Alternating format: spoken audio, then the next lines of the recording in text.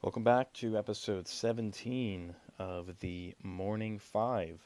It's 9:28 in the morning. Just finished meditating.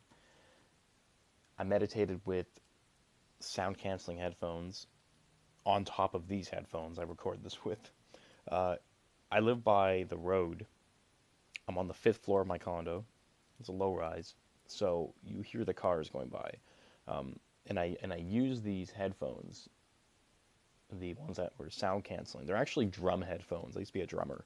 I'm getting back into that just because I want to get more of my passion and creative side back, which is something that the book I'm reading talks about, funny enough. And this book is called The Way of the Superior Man. I like this book because it talks about mastering the challenges of not only women, but work and sexual desire. And it's like it's very summarized. There's not a lot of gray areas or fluff like most books have. And this book is about, it's like 180 pages, about 200.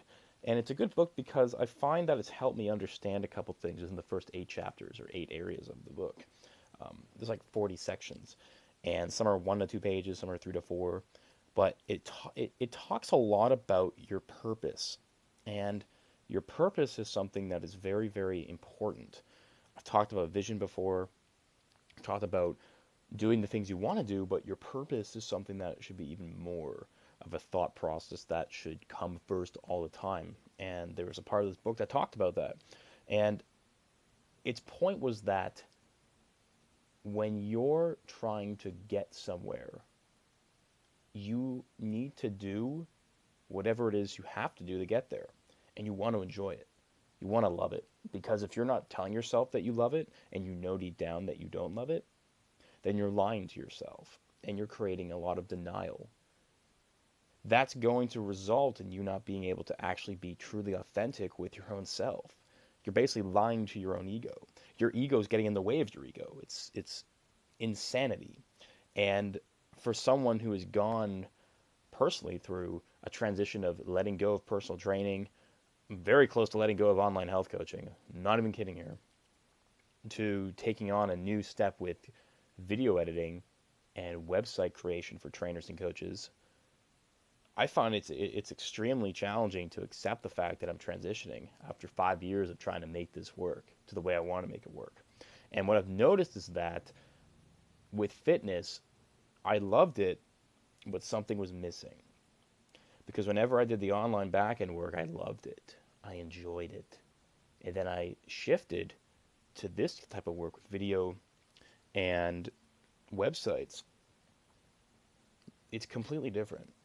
I'm not frustrated. I'm not stressed. The work comes a lot easier.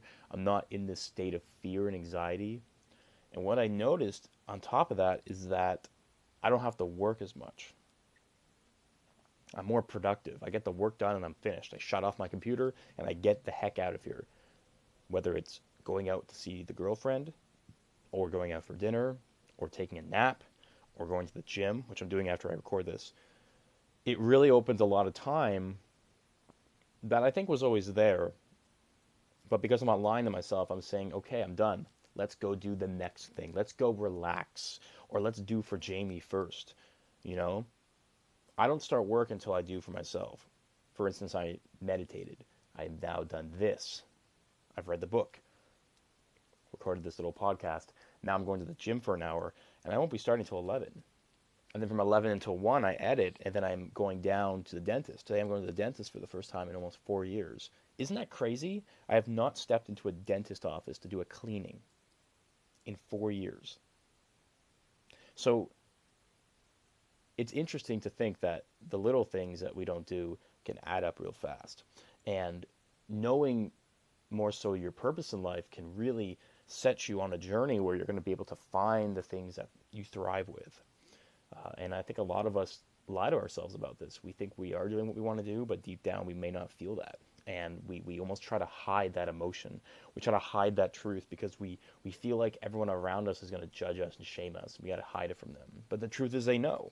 They know when we're not being confident. They know when we're stuck in our head. They know when we're not being true to ourselves. They can see everything. They might just not say anything. And if you don't believe that, then I invite you to change your thought process on this belief. Because the belief system of thinking that no one else can understand you is a lie. Energy is real. You can sense how people feel the moment they walk in the room. You can make people pissed at you from just sitting there and smiling. Because people will not want to smile, or people may not want to be around your energy that is positively good. They will want to sit there in their mess, because that mess is a comfort zone and it makes them feel better. So today's topic has been more about really mastering the challenges of just your life, your work, getting what you want and following your true passion. Because denial and lying to yourself is bullshit. It is complete bullshit.